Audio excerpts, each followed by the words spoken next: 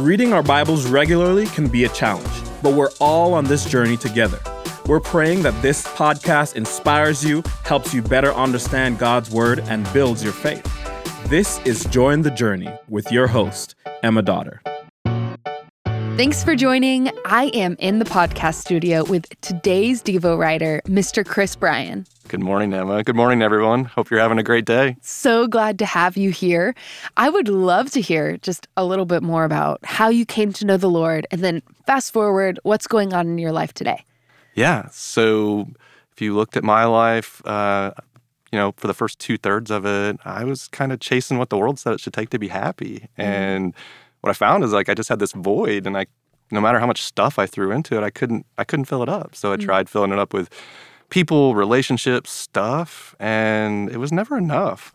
So I fell in love, and I grew up in a cornfield in central Illinois, and we moved. Nice. Got married in Chicago and moved to Dallas, and we started going to church. This church, actually, Watermark. And so, how many years ago was that? We've been married for 15 years. So amazing.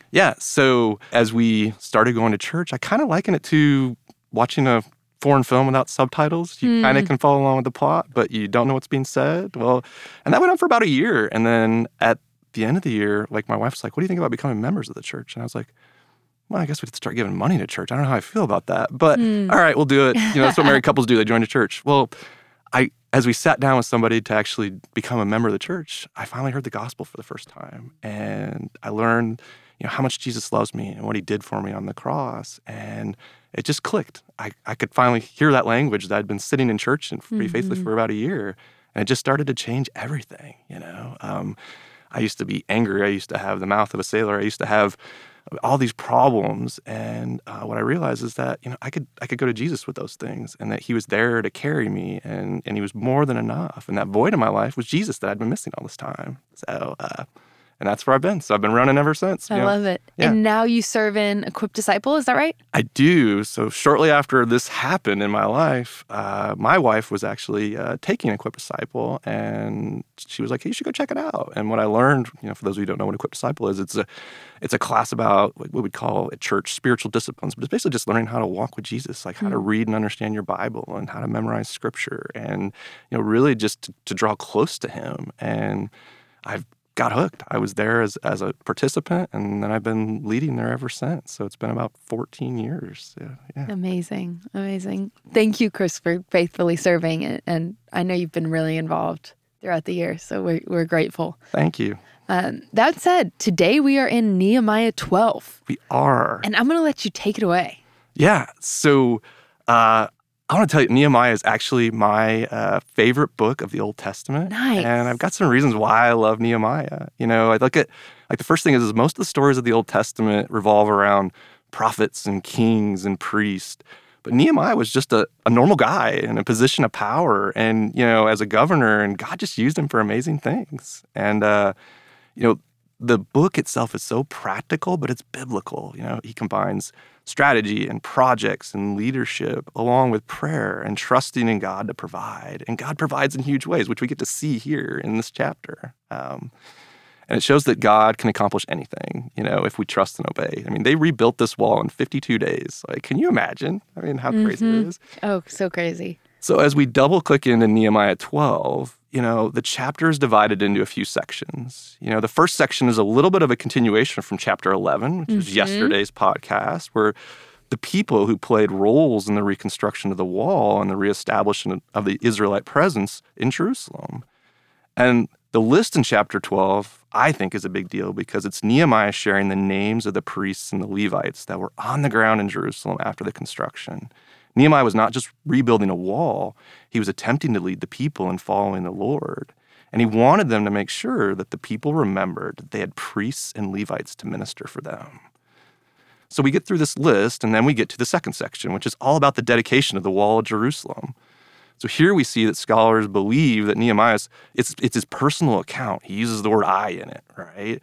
And what it's all about is that he had all of the leaders of the restored Jerusalem march around the top of the rebuilt walls with two large choirs marching in opposite directions all around the perimeter wall. And if you think back earlier to chapter 4, this is the same wall that their enemies were scoffing about and had claimed that the wall would be so weak that even a fox walking on it would break it down. But they're marching around on it and having a party on it, right? I mean, so they hold a great celebration and with a massive feast from the great sacrifices they offer to God because he had given them great joy. You know, we're going to do a double click into this in a minute because this is my aha from this chapter, and I'd like to go deeper on it. I love it. And then we go to the third piece of it where Nehemiah then moves to talk about men being put in charge of the storerooms for first fruits and for tithes that would be the provision for the priests and the Levites, the singers and the gatekeepers of the temple. He makes reference to the tradition being reestablished from the days of David and Solomon, and that there was a great praise and thanksgiving from everyone at this. So basically, this is like everything's done. And we need to complete. And we need to celebrate that, right? And then he starts to reestablish the things that they need to move forward. So that's kind of a flyover as to what's going on in Nehemiah 12. Let's go back to your aha moment, if you will. In that second section, what stood out? You know, as I think about that second section, it was really like they accomplished something that was Herculean. And there was like something that was just unheard of. People were scoffing about that. And God just provided. He provided a way. But they not only had a bunch of work still to do, but Nehemiah took the time and he made it very intentional and he made it a big deal. He brought in singers. He brought in, people to celebrate. He brought in people from all over. And just my aha in life is because I'm a list checker in life.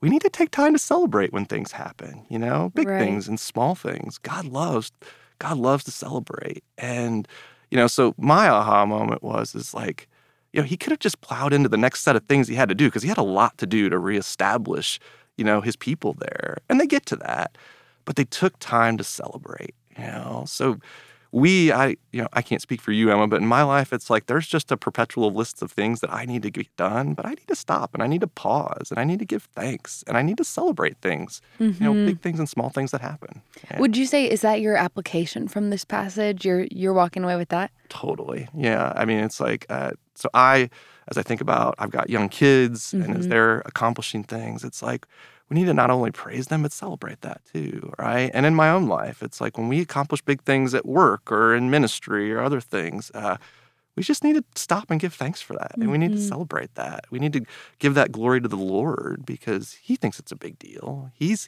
praising us for it. So we need to stop and reflect on that. I love that reminder, Chris. Maybe a good challenge for all of our listeners could be to do one of two things. One is there's something that's going on in your life, a win, an achievement, an accomplishment. You've met a goal that you could invite others in to celebrate with you. Absolutely. Or number two, do you see something in a friend's life, a family member's life, a community group member's life that you can celebrate in others? Yeah, exactly. Not everyone's intrinsically wired to do this. So if it's, you can encourage others to do this. We should stop and celebrate. We should. Yeah, absolutely. Chris, thank you for being here. Thank you. You're welcome. And as always, I'm so glad we're all on this journey reading the Bible together. The Join the Journey podcast is produced by Watermark Community Church in Dallas, Texas. You can learn more about Watermark by connecting with us on social media. Just search Watermark Church, all one word. And to read along with us, visit jointhejourney.com. And thank you guys for listening.